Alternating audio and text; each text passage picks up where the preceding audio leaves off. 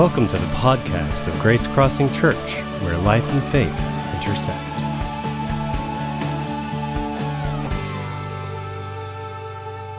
Well, good morning, everyone. I want to welcome you to Grace Crossing Church and to our brand new series, 'Tis the Season. Now, it's just hard for me to believe, but this is going to be our final series for 2018. Where has the year gone? I got to begin this series with a poll. How many of you, by show of hands, are already listening to Christmas music? Let me see you if you're already listening.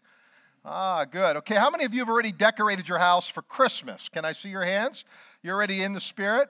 How many of you believe that it is immoral to celebrate Christmas before you've gone through Thanksgiving? Okay, all right, so we're all at different places, but here's the reality. Wherever you are, okay, whether you are early to the party of Christmas and the holidays, or whether you're kind of one of the late adopters and kind of late to get there, I think this truly is, for most of us, the most wonderful time of the year.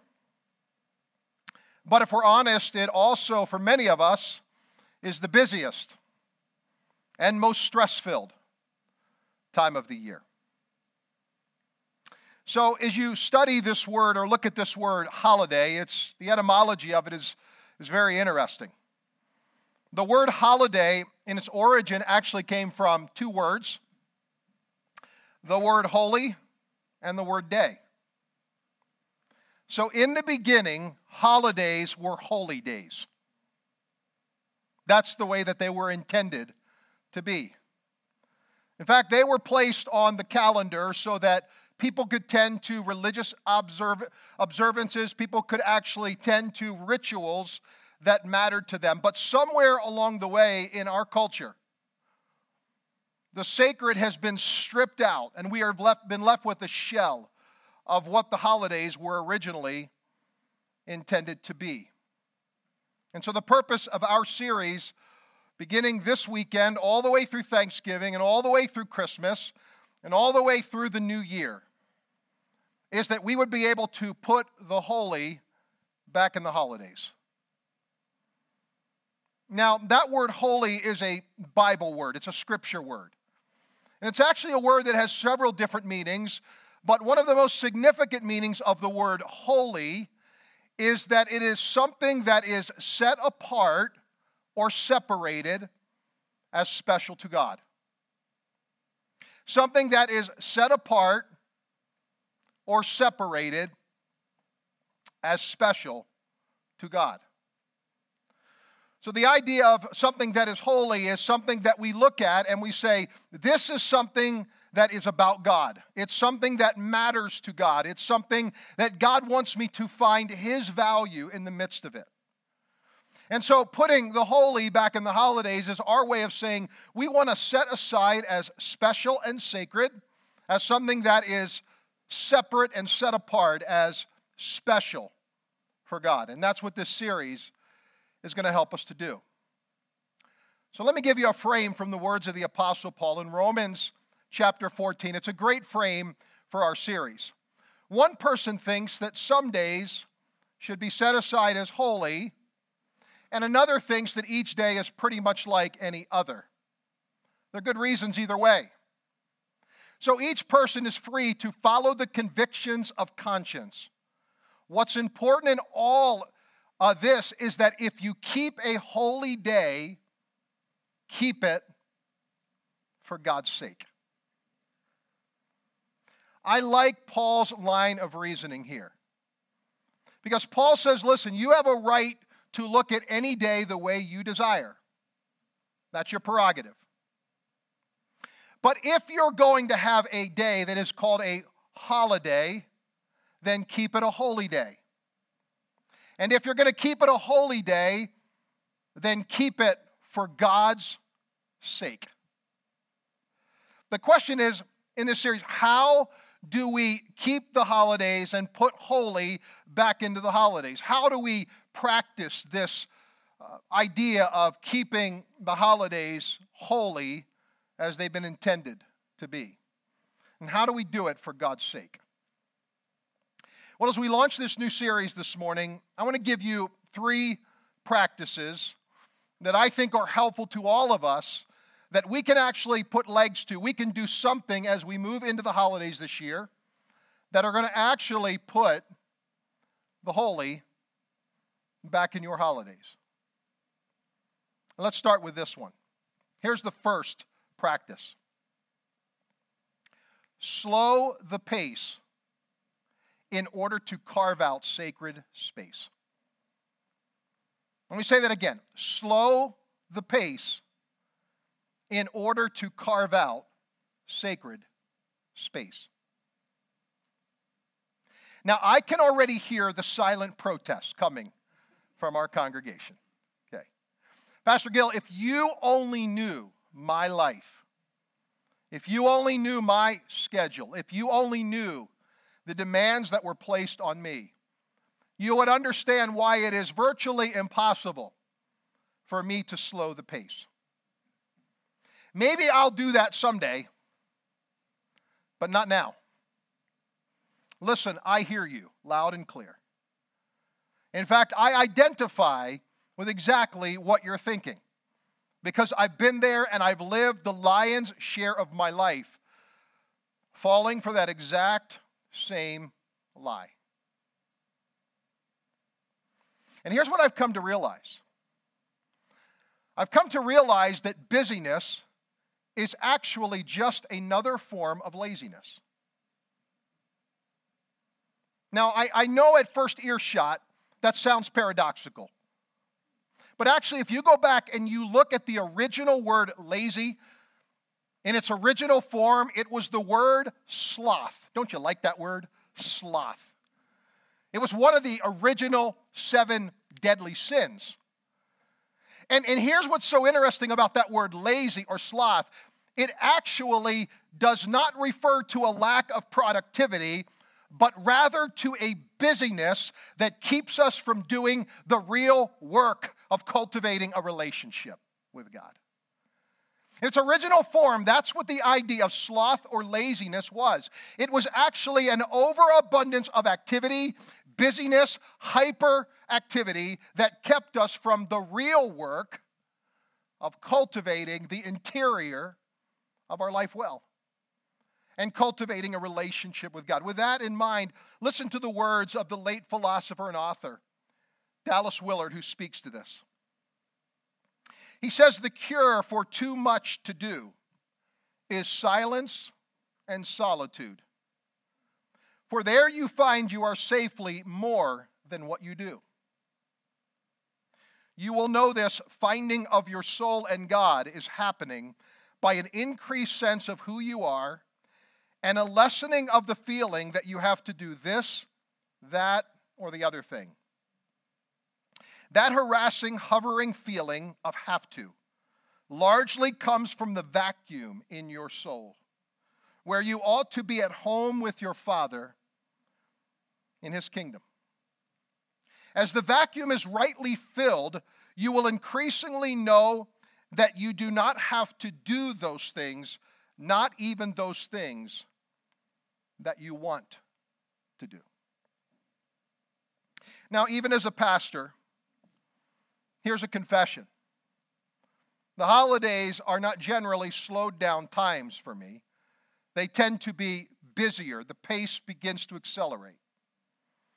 And in my life, what I've had to come to realize is that I can actually, even at the holidays, have a moment of being able to slow down the pace to be with my family, but still not be carving out sacred space. Still not be really putting my energy and my time where it can be at times most valuable for the interior of my life. I still live a life with the constant pull and demands, just like you do. And what I've got to do is I've got to ask myself, what at the end of the day really matters about my life and even about these holidays? What is it I'm going to remember? What is it that's going to go with me into eternity? What do I take with me? And here's what Jesus said in Matthew chapter 16. What good will it be for someone to gain the whole world, yet forfeit their soul? Or what can anyone give in exchange for their soul? Now, when you read this verse, do not think of this verse as a verse that speaks about our eternal destiny. This is not a life after death verse. This verse is about a whole lot more. Because the word soul is used interchangeably for the real you. You are not a body with a soul. You are a soul that's been given a body. The first thing God created was your soul. The soul is the real you. It is the place where the real you, the true self, connects with the living God. And where the real us connects with the living God is the place that God wants to move into in our lives. And so Jesus says this, what good is it to gain everything there is, to have everything you could ever imagine, even at the holidays, and yet forfeit your own soul? What will we give in exchange? Life is all about exchanges. In life, we choose what we will exchange for something else. And what I've come to realize is that many times in life, because I have been so preoccupied with my activity, with my busyness, with getting things accomplished, especially moving into the holidays, I find that the peace of God is exchanged for the pace of my life. The truth is, the pace of our life can do damage to the peace of God in our hearts. The busyness of the holidays can do violence to our soul. We need to slow our pace enough to carve out sacred space so that we can allow our soul to catch up to our bodies, to our lives. You see, we live so much of our life out of this sense of a false self where God is saying, I want to get to the real you. And do not forfeit or exchange the real you for everything this world has to offer. There's an interesting and actually a pretty profound thought that comes to us in the most beloved psalm, Psalm 23. Psalm 23, verse number 2, says this, He makes me lie down. Have you ever stopped to ponder that? I find it interesting. I've got 4 grandchildren, and I can tell you, they don't like to lie down. You have to often make them to lie down. And aren't they a lot like us? With the way that we live our life, the pace at which we are living life often at a breakneck speed that is doing violence to us, and we are struggling to slow the pace of our life. And in the process, we're doing damage to our soul. We have a tough time slowing down. We have a tough time just being.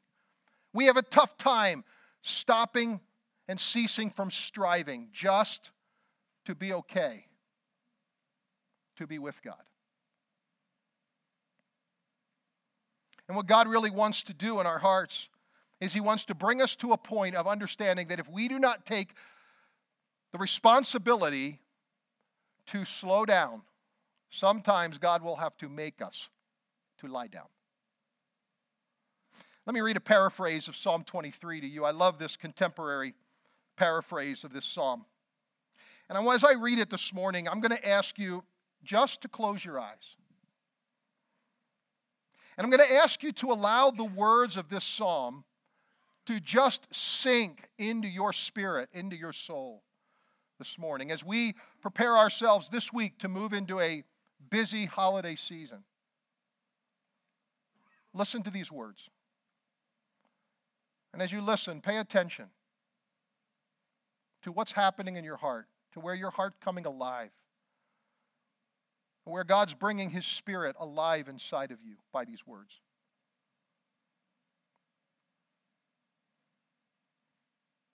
The Lord is my pace setter. I shall not rush. He makes me stop and rest at intervals.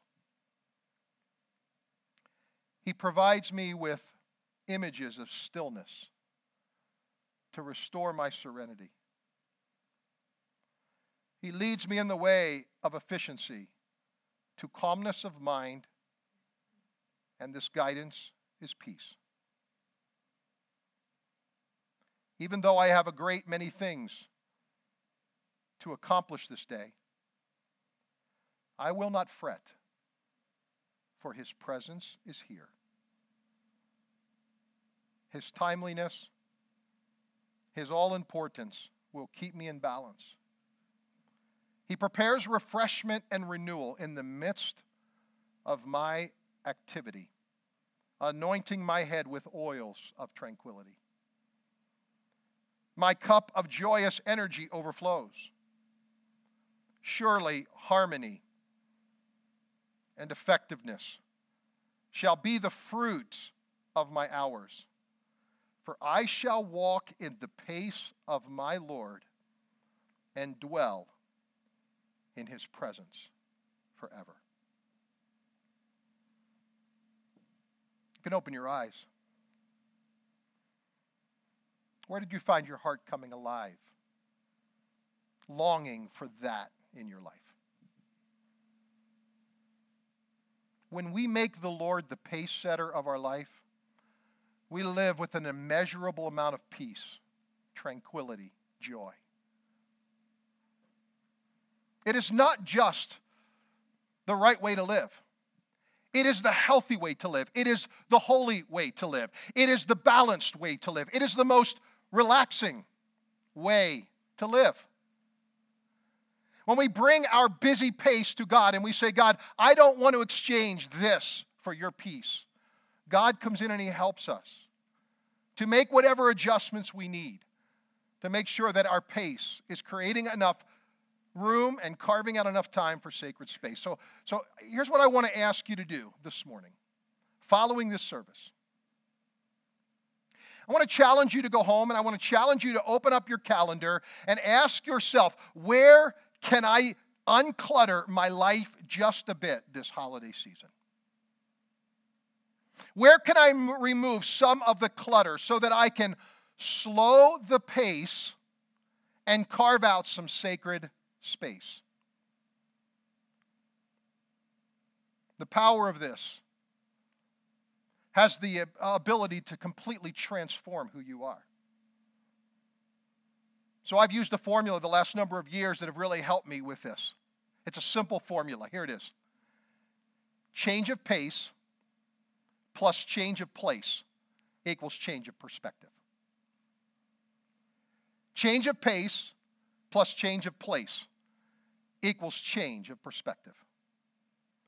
When I do something both about the pace and the place and create sacred space, all of a sudden my perspective begins to change. Not just about me, but about God and about others. I begin to look at people differently. So in a couple of weeks, I'll be going for a 2-day spiritual retreat just to be alone in silence and solitude with God. Why do I do that around the holidays? I do it because, for me, I need it. I've got to slow the pace, and I've got to create sacred space, or else I am not a good pastor. And I am not a good husband. And I'm not a good dad. And I'm not a good grandfather. I've got to find the ways in my life that I keep my soul alive and healthy. And when I do, everything is put in right perspective. So the first practice, slow your pace in order to carve some sacred space. Here's the second practice I would give you to put the holy back in your holidays. Respond to God's invitation to come and rest. Now, I know what you're thinking. Holidays and rest? Well, how does that work? But I think there's something that God wants us to see, that God wants us to hear. In fact, over the last number of weeks, God has been calling me. God has been moving toward me through 3 verses of Scripture in Matthew's Gospel. I just cannot shake them from my heart. In fact, this past Monday night, I led those that were here at One Prayer in a guided meditation around these 3 verses. And I want to share it this morning with all of us that are here because I believe it's that profound and that significant, especially if we're going to put the holy back in the holidays. Here it is, Matthew chapter 11, verses 28 through 30. Come to me. Come to me. Hear his invitation this morning. Come to me. All who are weary and burdened, and I'll give you rest. Take my yoke upon you and learn from me, for I am gentle and humble in heart, and you will find rest for your souls. For my yoke is easy, and my burden is light. Weary. Burdened. Do those words describe you ever? Do they describe you this morning? Do they describe your holidays? Where you feel you move into the holidays and when you come out, you are just exhausted, like a runner that's just come out of a marathon, looking for something to drink, who collapses in utter sheer exhaustion. I want us to hear this morning the invitation that Jesus is giving to us. Come to me, and you'll find rest. Now, don't misunderstand what Jesus is saying here. Jesus here is not telling us that we are to forever cease from work and never again work. We're to live in a perpetual state of bodily rest. That's not what Jesus is suggesting. In fact, there is a balance between work and rest, and we need both. God speaks to both. We need a healthy biblical theology of both work, and we need a healthy biblical theology of rest. Where is God in that? And what does God want to do for us? Psalm 127 says this. Verse number 2, it is useless for you to work so hard from early morning until late at night, anxiously working for food to eat, for God gives rest to his loved ones. Let me lift out a couple of the phrases here. Useless. Work so hard. Anxiously working. Does that ever describe you? Sure does me. And what the Bible here is not saying is that we are not supposed to work hard. But the Bible does say it is useless to do it from early morning to late at night, overwhelmed with anxiety. You see, I used to believe that what the Bible teaches exclusively is that we are called to rest from our work. And there is truth in that all through Scripture. In fact, the Sabbath is a gift from God to us as human beings to give us an opportunity to rest from our work. But that is not the whole theology of the Bible. If you want to round out the theology of the Bible, here's what the Bible teaches. We are not just to rest from our work, we are also to work from our rest. In other words, our work is to come out of a place of being rested in our soul. Our work is to flow not from restlessness, but from restfulness, a perpetual state of finding rest for our soul in God. And that's the invitation that Jesus gives to us. Come to me. I want you to hear those words this morning as an invitation for your heart. As we move into the holidays, come to me, and I'll give you rest for your souls. Now, how do we respond to that invitation? There's actually only one appropriate response that we can give, and I'm going to challenge you to make this your response to God this morning. The appropriate response to God's invitation to come and rest is saying to Him in return, "Here am I. Here am I." It's an interesting Hebrew phrase that actually appears in the Old Testament 8 different places. It appears of Moses when God appears to him in a burning bush, and he says, "Here am I." That phrase shows up with Abraham when God says to Abraham, "Go to the mountain which I'll lead you to and sacrifice your son." He says, "Here am I." It appears for Isaiah when Isaiah hears God call him and say, "Who will go for us?" And Isaiah says, "Here am I." And it appears for a young boy by the name of Samuel when he hears God calling his name, thinks it's Eli the priest, and goes to him 3 times. And he says, "Son, the next time you hear God call your name, simply reply by saying, 'Here am I.'"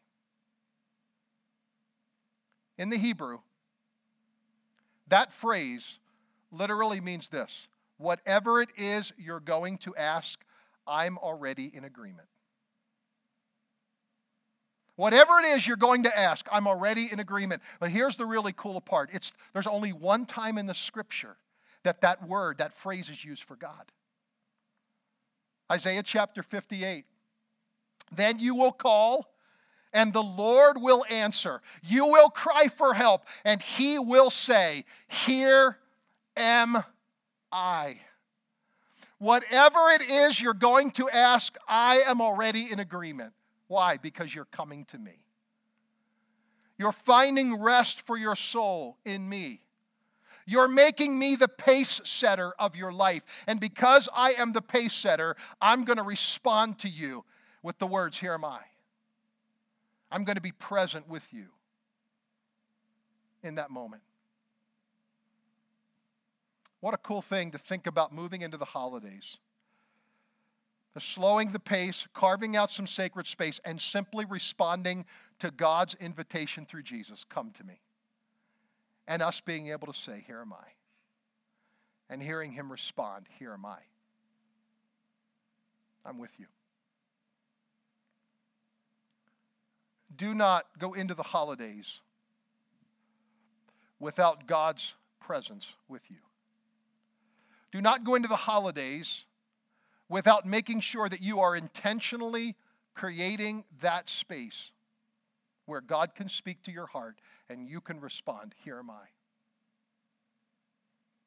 There's one final practice that I think all of us can do to put the holy back in the holidays. And it's appropriate because it leads us into the holiday that we're going to first experience this week. And here it is. Make gratitude your go-to attitude. Make gratitude your go-to attitude.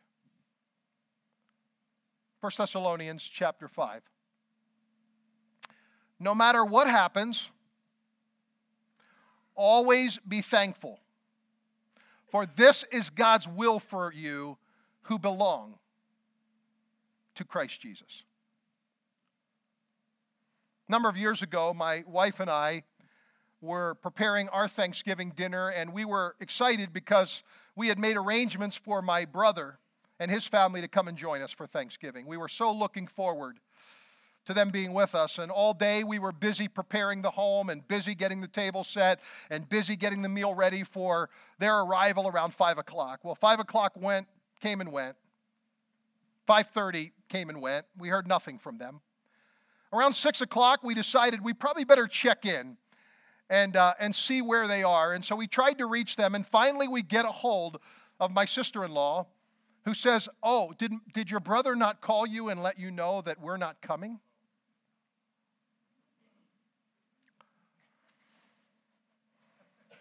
Let me just say, I was anything but grateful that Thanksgiving. it actually kind of ruined my whole Thanksgiving night, if I'm being really honest. I spent the entire night grumbling, complaining. I wasn't happy about the meal. I wasn't happy about anything that was happening. I actually allowed that experience to rob me of gratitude. And why did it happen? It happened because everything that I had planned did not go according to plan. Let me make you a promise this holiday. Let me make you a promise. Everything you have planned is not going to go the way you have planned. It's not going to happen. I can promise you that. There are going to be things that are going to be turned upside down. There's going to be chaos at certain points. There's going to be lack of emotional health with family members that get you all charged up and triggered inside. You're going to find yourself reverting back into childhood, beginning to act and think certain ways, certain patterns and scripts and stories with your family of origin that are just going to get you all out of sorts. It's going to happen. It happens to the best of us. And what I can tell you is this. According to this scripture, how we respond when things don't go as planned is the difference of being in God's will and out of God's will. It is the difference of us sitting right in the center of God's will and us being on the outside of God's will, not responding the way God desires. I've been guilty of that. And I don't want that to mark this holidays for me. So I want to put the holy back in the holidays by saying, I'm going to make gratitude my go-to attitude, even if things don't go as planned. Now, Lord, don't put me to the test on that, right? So, reality is it's going to happen. It's going to happen. It's going to happen. I think when we come to the end of our lives, I think that what we're going to regret most is not the things we did do. It's actually going to be the things we didn't do. I don't think most of us are going to hit the end of our life and regret what we did do nearly as much of what we could have done, what we could have been, and what we never became. And we've all heard the saying that nobody on their deathbed ever says, I wish I had spent more time at the office, right? Well, a lady by the name of Bronnie Ware, actually an Australian nurse, who spent years of her life in palliative care working and tending to patients who were in their final 12 weeks of life, soothing, caring for, tending to, being with them and present with them. Bronnie Ware collected statements and words and regrets from those patients. And she wrote them in a book entitled The Top 5 Regrets of Dying. Let me read these to you. See which one even may resonate with you most as you sit here this morning. I wish I had lived a life true to myself. I wish I hadn't worked so hard. I wish I'd had the courage to express my feelings. Isn't that interesting? I wish I had stayed in touch with my closest friends. And finally, I wish I had let myself be happier. One of the ways that we let ourselves be happier is we let our heart be filled with gratitude. 2 weeks ago, our pastoral team sat here, and we were absolutely blown away by the level of love and appreciation that we felt from this congregation. And I just want to say on behalf of our entire pastoral team, we don't want to let this go by without saying it. We are grateful. We are thankful to serve this church. We're thankful for God who's given us the opportunity to do that. What is it God wants you to be grateful for this holiday season? Where does God want you to express that gratitude to someone? Take time to do that.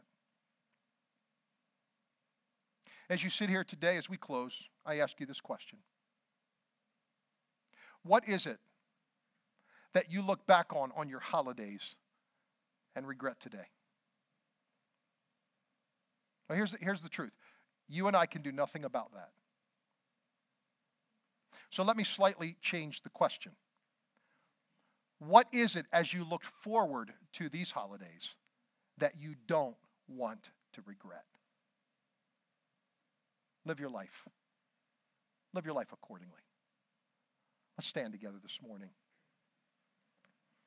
I'm going to ask you to bow your head and close your eyes and take just a moment, and I want you to talk to God and tell God, before I pray a corporate prayer, what is it as you look forward to these holidays that you do not want to regret? You don't want to miss out on. You don't want to let go by and look back and say, wow, I wish I had done this. I wish I had done that. Where can you unclutter your life? In some ways, to slow down the pace and to make sacred space, to make room for God this holiday season. Together as the body of Christ here at Grace Crossing Church, I appeal to us that we will put the holy back in the holidays this year. And Father, I ask your blessing upon this church today.